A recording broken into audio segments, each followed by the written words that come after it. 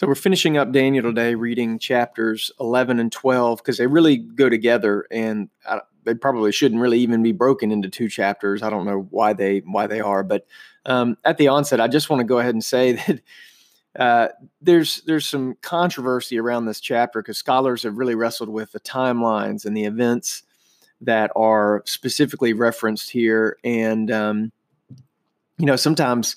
Or I think a lot of times, many Christians are taught that the Bible is the infallible Word of God, and that there can't be any mistakes in it. And I don't want to trample on that idea, and I'm certainly okay with that idea. But I do want to say that there are some challenging elements to this chapter, and that scholars have been pressed to try to reconcile certain things. Now, that being said, over time, that's been the case of a lot of elements of Scripture. And time has tended to synchronize the events of the Bible and our understanding. And so probably eventually we'll unlock elements of this story that will actually make it fit. But that being said, just another side word, kind of a side rant on this infallibility principle. I think it's important just as a reminder to all of us that that our faith is not really based on, and I'm air quoting here, the Bible or the infallibility of the Bible. The Bible really isn't even necessary for our faith. It's a helpful resource, and I certainly believe it's a God-given resource. But I think a lot of times the church uses the Bible almost as if it's like an image of our faith. And I don't think that's healthy. Really, our faith hinges on the death and resurrection of Jesus. And the Christian church was alive and flourishing well before the Bible was even assembled as a book.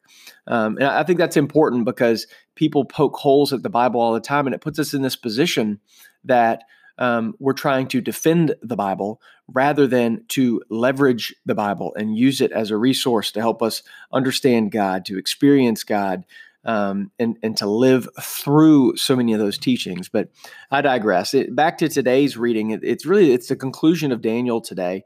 And instead of plowing deep into the events and the timelines laid out into here, which I already mentioned are a little bit controversial, I just want to say that the big idea that I take away from this is at the very end of the chapter 12, there's these numbers that are thrown out, these timeline type numbers and number of days and all that. And really, I think a lot of the visions in the second half or last third of Daniel kind of push this idea that God is dealing on a timeline that we just cannot fathom. It's God's ruler or measure of time is something that's so far beyond our ability to grasp and to understand. I'll live my whole life and I'll probably never notice the Wolf River right here in Memphis cuts out just a little more of the land around each of the corners it goes around. And I may never even notice that that's the case. God has watched the lake go from a straight line, or the river go from a straight line to the big windy turns that we see in it.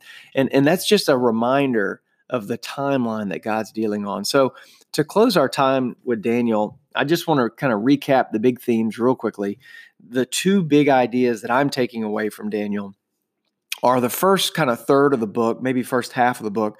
We see Daniel's faith really blossoming. We see him take small steps of faith that become bigger steps of faith. We see his faith growing. We see his understanding growing, and we see his communication with God becoming more and more deep and robust.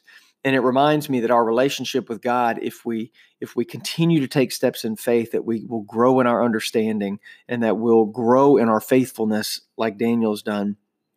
And the second half or last third of the book even really, again, pushes this idea that our greatest fulfillment and our greatest satisfaction in life is going to be when we hitch our wagon to God's, and we just accept that while we can grow in our faith and we can grow in our understanding, we can never truly understand what God is really doing in the world around us and through us, because he's dealing with a timeline and a scope of reach that is just beyond our ability to understand. So that's the big ideas that I'm leaving Daniel with as we turn to our next study. I hope it's been helpful for you.